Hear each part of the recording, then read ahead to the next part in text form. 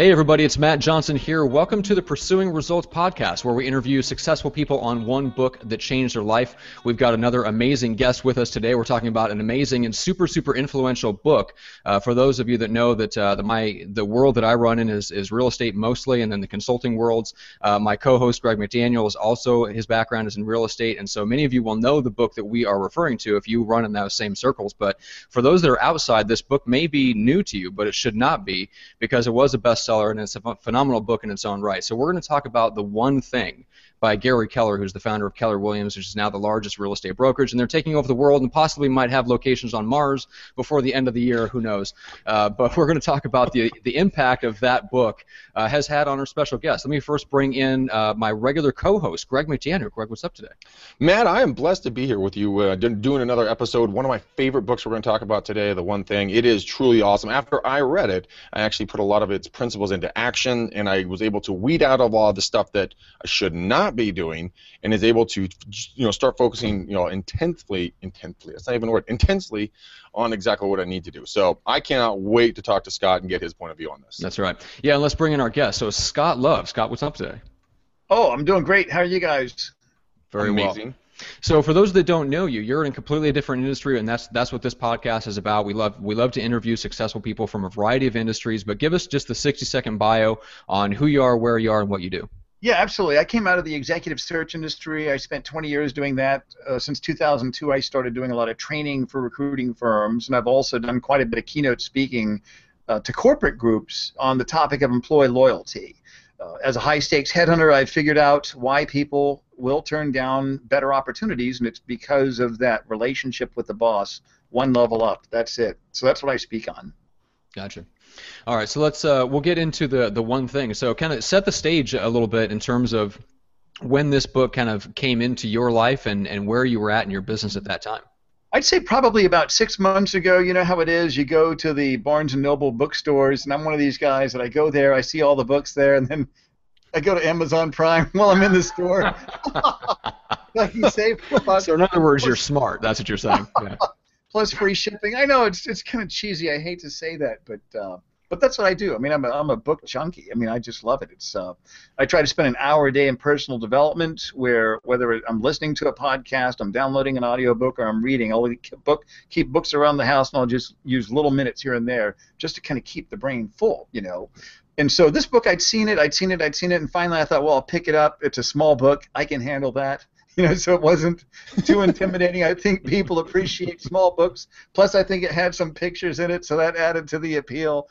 Oh, and then I saw it reminded me of one of those Shel Silverstein poetry books I read as a kid. It seemed, it is super simple, like black and white. Yeah, you're right. Mm-hmm. Yeah. And so I read it, and I was instantly drawn to it. Actually, I think I ordered a copy, probably a used copy from Amazon Prime, so I actually had somebody's notes already in there, so it kind of helped. But the thing that I like the idea, because I'm of let's find the most effective way to accomplish the result. Not necessarily the easiest way, but let's find the most effective way to get there.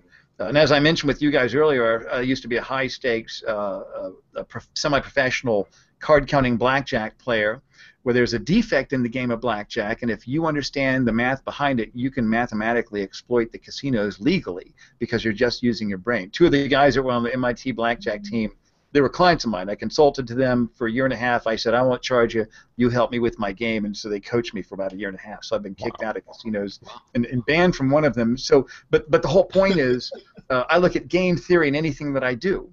I don't want to spend time in an area unless I have a high likelihood of a favorable outcome. And if I see that I'm pursuing a certain path, I'm going to ask myself, what are those things I can do to give myself better odds? So I'm always looking for that edge in anything that I do. And so in reading the book, one of the first concepts I read, it talked about the Pareto principle. 80% of what we do comes from about 20% of our efforts. Well, if we can look at 80% of our results come from 20% of our efforts, let's look at that 20% of our efforts and let's just drill down on that and focus on that and delegate or put off everything else. And so I really like that idea, and I like the concepts that Gary gave to ask yourself those questions. What's the one thing I can do this week? What's the one thing I can do today to get me those results? In the executive search industry, that I came out of on the very first day on the job, I learned the idea of blocking my day, creating a budget for my day, a calendar for my day. I'm going to block myself certain time blocks. So that was a habit I developed back in 1995. And it was interesting to read in Gary's book, that's the same thing that he does. I've always believed that to lead a successful life, you have to have a disciplined life. And it doesn't mean that your life is going to be boring or you're going to be a drag or nobody's going to want to hang out with you. It means that you have intense focus. And I always put it in 4 things. This is my own concept. You've got to have a clear intention. You've got to have a clear amount of focus. You've got to have a lot of intensity, meaning I'm putting a lot of energy on this singular task at hand right now, and then focus on execution, doing that one thing really well. So personally, philosophically, this book kind of jived with the things that I'd learned to be true, but what it really helped me to do in my business was to make a decision. Instead of I'm going to do these 3 business things, I'm just going to do one. And I'm going to have to say goodbye to some of the other things that I'd had a lot of success with and have to let go of those so I can pursue with a full-on focus some of the things that I'm really excited about. So for me personally, it was a meaningful book, and it's something I've recommended to a lot of people that I do advisory work with, and it's been very successful to them. And it's amazing to me how a simple concept can open people's minds up and see that they do have issues that are inhibiting them, things that are blocking them, things that are keeping them from being successful. And I think we live in a world where we have distractions all over us. We have thousands of distractions every hour. And so this book, it helps us to ask ourselves meaningful questions that work. And that's what's exciting about that. It's a simple concept. It's an easy book to read. It's an enjoyable book to read, and it gives you a tremendous amount of power from that. That's why I liked it. That's why I was pretty excited about that. Yeah, it's funny that you mentioned that in terms of the opportunities coming up, because it's sorry, we're getting a little feedback there, but there was an article that I just came across. I think it was 2 days ago while I was kind of doing what you mentioned, Scott. Just in those little bits of time, you fill up and you try to do a little bit of personal development. And I came across a blog post by the guy that founded digitalmarketer.com, and he was talking about the problem of opportunities. You have all these opportunities out here, and his mentality always was, well, let's chase them all. Like, can you make money on them? That was the question was, do we think we can make money at this? If the answer was yes, pursue the opportunity. And there was no. He realized that he needed to go back and establish some core values, and like you talked about, the intention, and then what was the second step? Was it clarity or focus that you used? Focus. And so when I've done a lot of my tactical training with people in the recruiting industry, because of all these distractions, I teach them that the only thing that counts in life is what's happening right now, at this point in time. And I even created a tool where it's a pretty simple tool. They just look at they're basically setting hour-by-hour goals of reaching a certain number of people over the phone, and they highlight those hour-by-hour goals with the highlighter, and they keep track of that. So what it does, it brings their gaze and their attention to this period of time, this 6-minute period of time, and I teach them that nothing counts except for right now. Tomorrow doesn't matter. This afternoon, it's not even here. Yesterday, it's just a memory. And so it helps to bring their focus just on making those phone calls during that 60-minute period of time. And then because we have a finite goal of I want to reach X number of people in the next 60 minutes, now that builds my intensity, which is the third one that I mentioned. So you've got my intention, I've got my focus, I've got my intensity. Now if I've only reached 3 people, but my goal is to reach one more person, and I've got 5 minutes left, somebody wants to talk to me about their weekend, hey, I can't talk to you. I've got to reach that one extra person. So it's by showing them if they're talking to 4 people per hour, if I can help them squeeze out one more phone call each hour, that's a 25% increase in what's called their throughput, their calls per hour, their connects per hour. If they can do that every hour over the course of a year, that's not going to be a 25% increase to income. That's going to be about a 40% increase, because more conversations means more opportunities, and it creates a synergistic effect. And the fourth one was execution, how well they do what they're supposed to do. Yeah. But Gary's book, it fits squarely in some of the things that I knew to be true, and just really helped me make some very important strategic decisions. And I think it would help anybody that takes the time to read through it. And I'm going to go. Oh, go ahead. So if someone was going to, wasn't quite clear on what they needed to eliminate, what were some of the things that you put into action to help clear out the clutter? How did you make a decision on what your one thing was? For me, I had to ask myself a question of what I cannot do without. Because I like doing recruiting. I mean, I'd done legal recruiting for law firms. I'd recruited partners. I'd gotten involved in law firm mergers. And in that business, if you put 100% of your time into it, you're going to get 100% return back. But if you put 80% of your time into it, you're probably going to get about a 20% return back. Wow. Because I love doing recruiting and I love speaking and training. And so for me, here it was. I had a very successful search practice, and I had a training and speaking business that had promise. I had to give up one thing to do something that I was much more passionate about. So I had to ask myself, what can I do without? What can I do without recruiting? I could. Can I do without speaking and training and consulting? I don't think I could. I really enjoy that. I think I like the creative part of that a lot more. Maybe it's just because I'm pushing 50. I know. Appreciate that. You're surprised when I said that. Thank you very much. Well, for those that couldn't, for those who are listening instead of watching, we were shocked. Our jaws hit the floor. I know, it's tough. I'm still picking up my jaw. No. But maybe it's that time in my life where I'd rather just. I can't believe this. A week ago, I took work because it was fun. Oh my gosh, what's wrong with me? It's just one of those things. There's not as much profit in that, but it's fun. Come to, right? We all want to get to that place where the majority of what we're doing is what we would rather be doing, and only 20% of it is the stuff that we don't want to do, right? That's right. Absolutely right. That's right. And I guess it's like, I've done some things, and I've kind of checked the box there, and I'm good if I don't do that again. So I want to do some different things. So it helped me to kind of ask myself, what is that one thing I want to do? And I had to come up with deeper questions because, I could do either one. I mean, basically I said, okay, I'm just going to flip a coin. And whichever answer it is, that's the one that I want to do. And then when it was the one I really wanted, I'm like, oh, that's really good. But if it wasn't, I would probably flip it again. But just in flipping that coin, I think that in itself is an exercise that helps us to gain clarity in decision making. You flip that coin, what does it show you? How do you really feel about that? But by asking myself that question, what can I do without?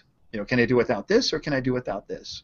That's how I had to make that difficult decision. And I feel really bad for my wife. She's been with me on this journey, the whole time, flip-flopping back and forth. And you guys know this. You don't get anything unless you focus like a laser beam on that one thing.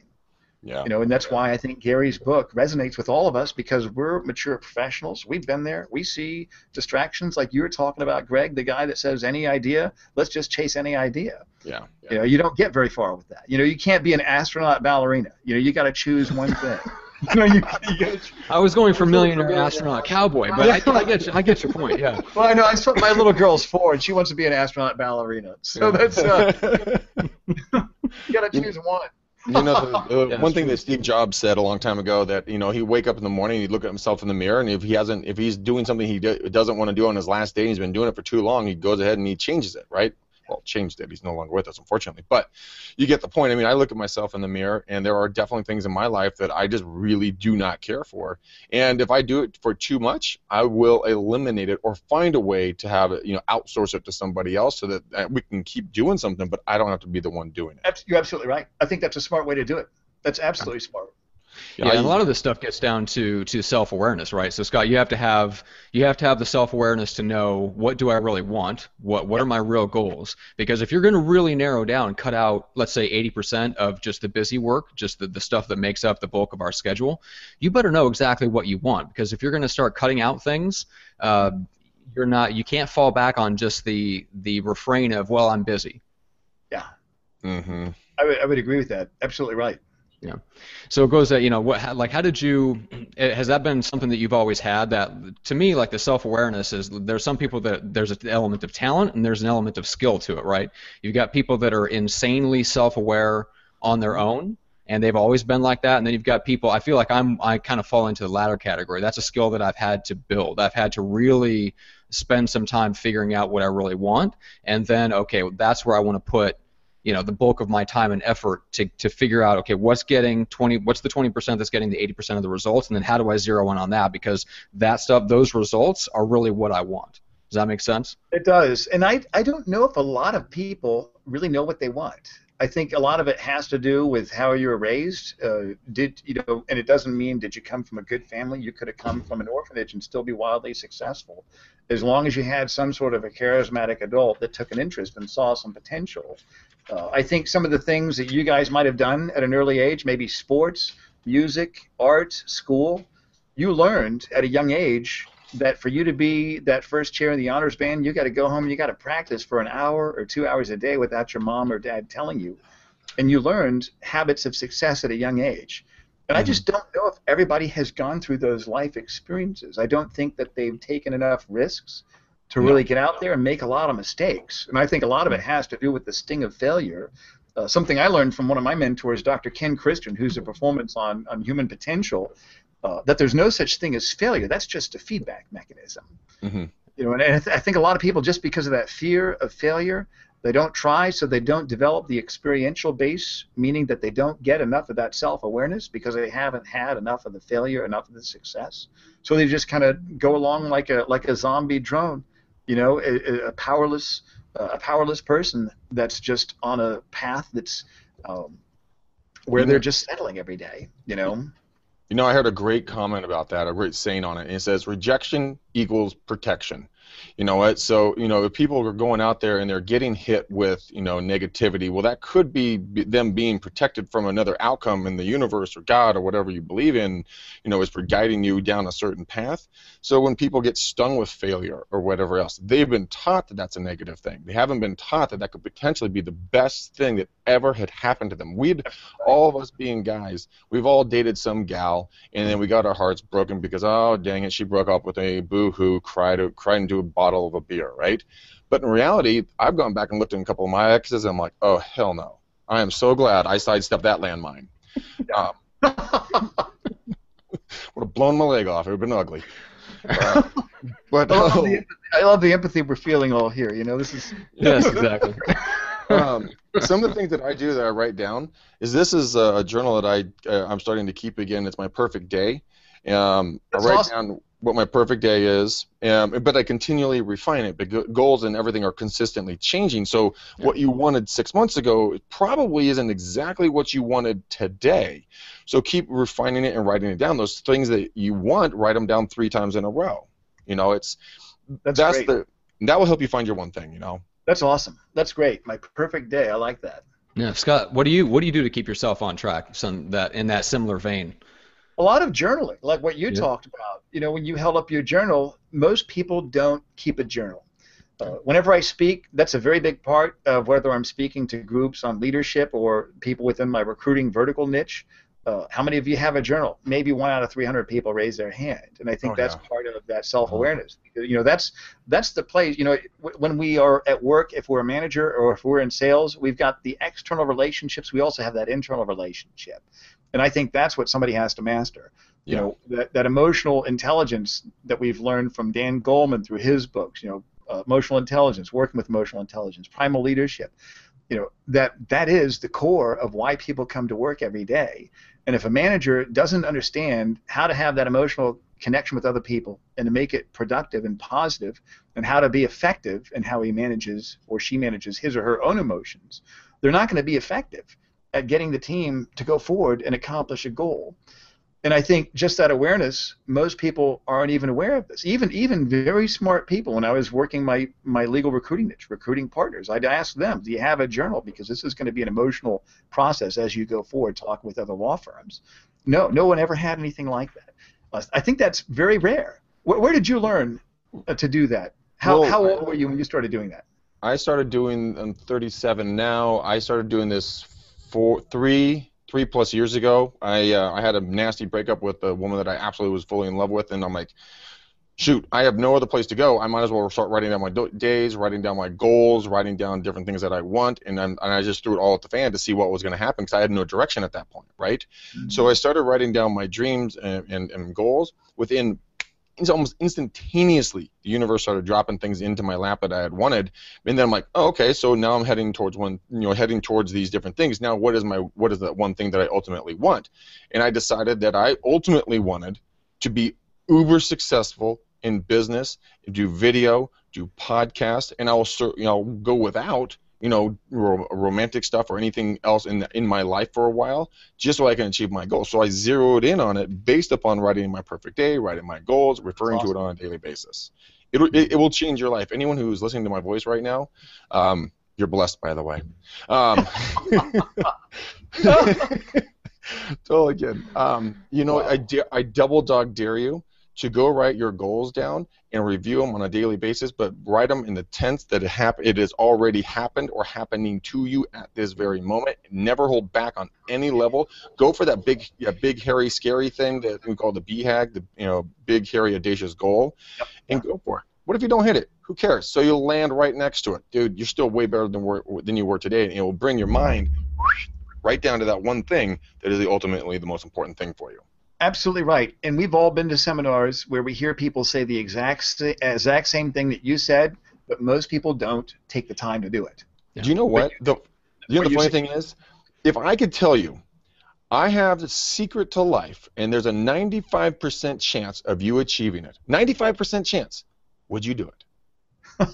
Everyone's like, yes. I'm like, great. Go write down your goals and review them on a daily basis. Only 3 to 5% of the people will ever do that, but they have a 95% chance of being successful. Jack Canfield, the author of all the Chicken Soup for the Souls, he says that he'll achieve about 85 to 90% of his goals every single year when he writes them down, and he'll achieve the other 5% next year. I think I like to do it like this also, like in terms of sales goals, have like some sort of a thermometer. You measure it, and hey, look at this. I'm pretty close to my goal. Congratulations. It reminds me, hey, it really works. My business really works. But not so fast, champ. You still got some white space here. It adds a little bit of stress, and there's nothing wrong with stress. There's nothing wrong. It's most people don't know how to manage that. Mm-hmm. That means I got to wake up early. I got to come back in. I got to pound that phone. I got to book another gig so I can color it in, and when I do, it's like, yippee! I colored in some red space. So what I'll do, I'll have like my monthly, and then I'll have my dry race. So my first week, it was okay. It was a short week. I took Friday off. I've got the next week in June, the next week in June, next week and next week. I got it all lined out here. So each week, and I got to color this in. I'm probably about 25% to my goal for this week before 10 o'clock this morning. So I'm going to color that in. So on a week-by-week basis, even have a visual representation of what those numerical goals are for you. I love that. Yeah, so now it's simple. It's simple. Doesn't cost a thing. Takes a few minutes. 99%, 98%. They're not going to do it. That's okay. It's more for us. It's more for us. Do you ever do little rewards for yourself? So let's say you make your goals for that week. Do you allow yourself a half day on Friday, or do you do something that's special that there's that little thing that you love to do? Ramen noodles for lunch, man. At the food truck, ramen noodles for lunch. Awesome. If I book this gig, I'm getting ramen noodles for lunch. Oh, I did not expect that. No, it's like who's that? Michael Masterson said that he books out his schedule so that he's never more than 2 hours away from a pleasurable experience. That's awesome. Great. Oh. For him, it might be jiu-jitsu though. That's a little bit different, but yeah. He's doing jiu-jitsu every day at lunch. That's a little bit different, but it's a good principle. But I think a lot of this leads back to, we talked about opportunity and turning down certain opportunities to really zero in on the ones that link up with what you really care about. And then it comes down to some of the other concepts that he talks about, which are time blocking. And I think when you talk about like the intensity and the execution parts, it really comes down to, okay, if you're serious about doing what you claim that you want to do, you're going to block it out in your schedule so you actually do it. But then when it gets to it, you're going to have the intensity to stick with your time block so that you actually execute. And I think that's if people follow through with the goal setting, the next place they stumble is on sticking and following through with their time blocking, which is what he talks about a lot.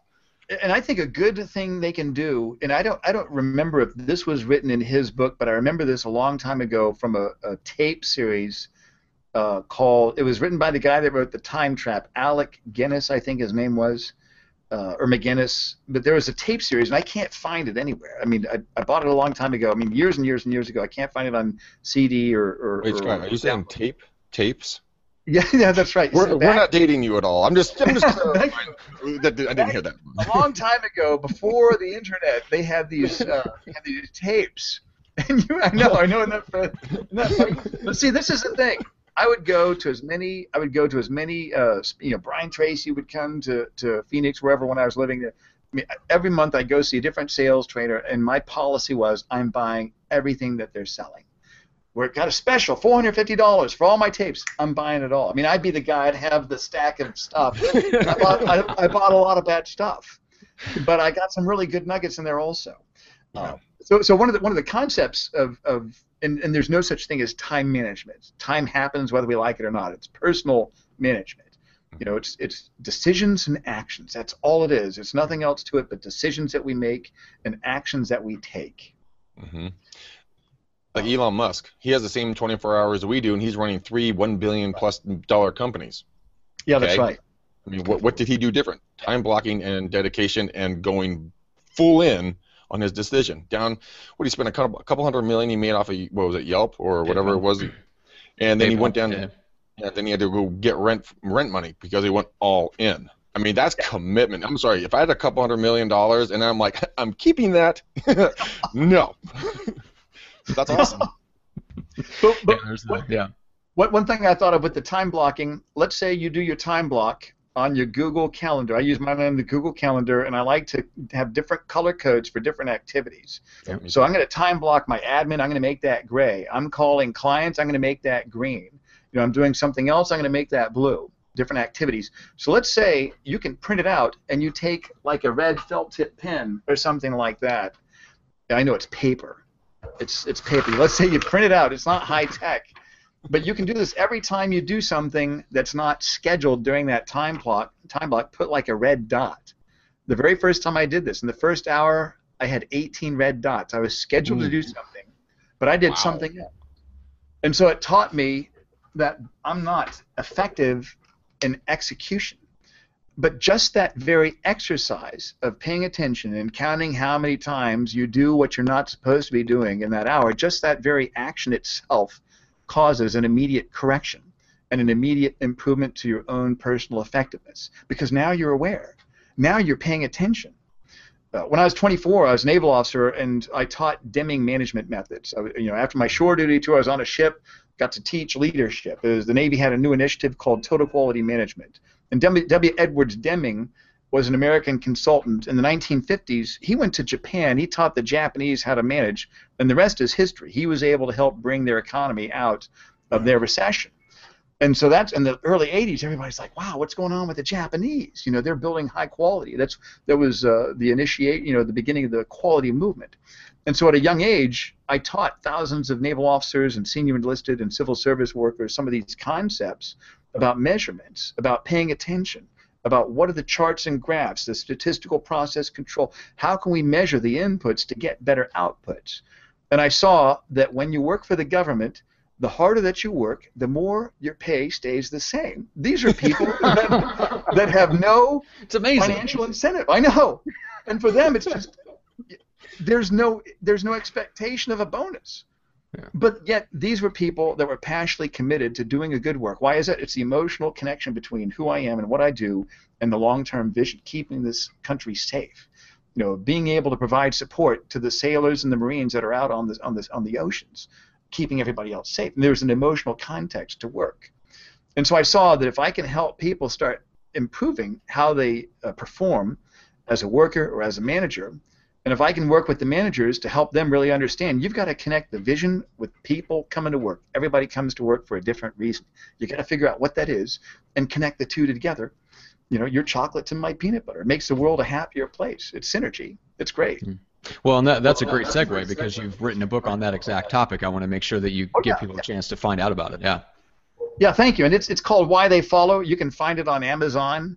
My concept of doing anything is let's find out why things work, do more of that. Why they don't work, do less of that. Let's find out why people follow and lead based on why they're going to follow. So it's Why They Follow, How to Lead with Positive Influence. And you can find it on Amazon or on my site at scottlove.com. Are you by any chance on Audible? Not yet. Not yet. No, I don't. I just released this in January. Oh, so I don't have anything with audio on that just yet. Okay. Sadly, Greg will never read your book then. Damn it. I'm on Audible right now. I'm like, tell me on my cell. I'll read a chapter to you. I should do that. That's a good idea. Self-narrated. Yeah. All right.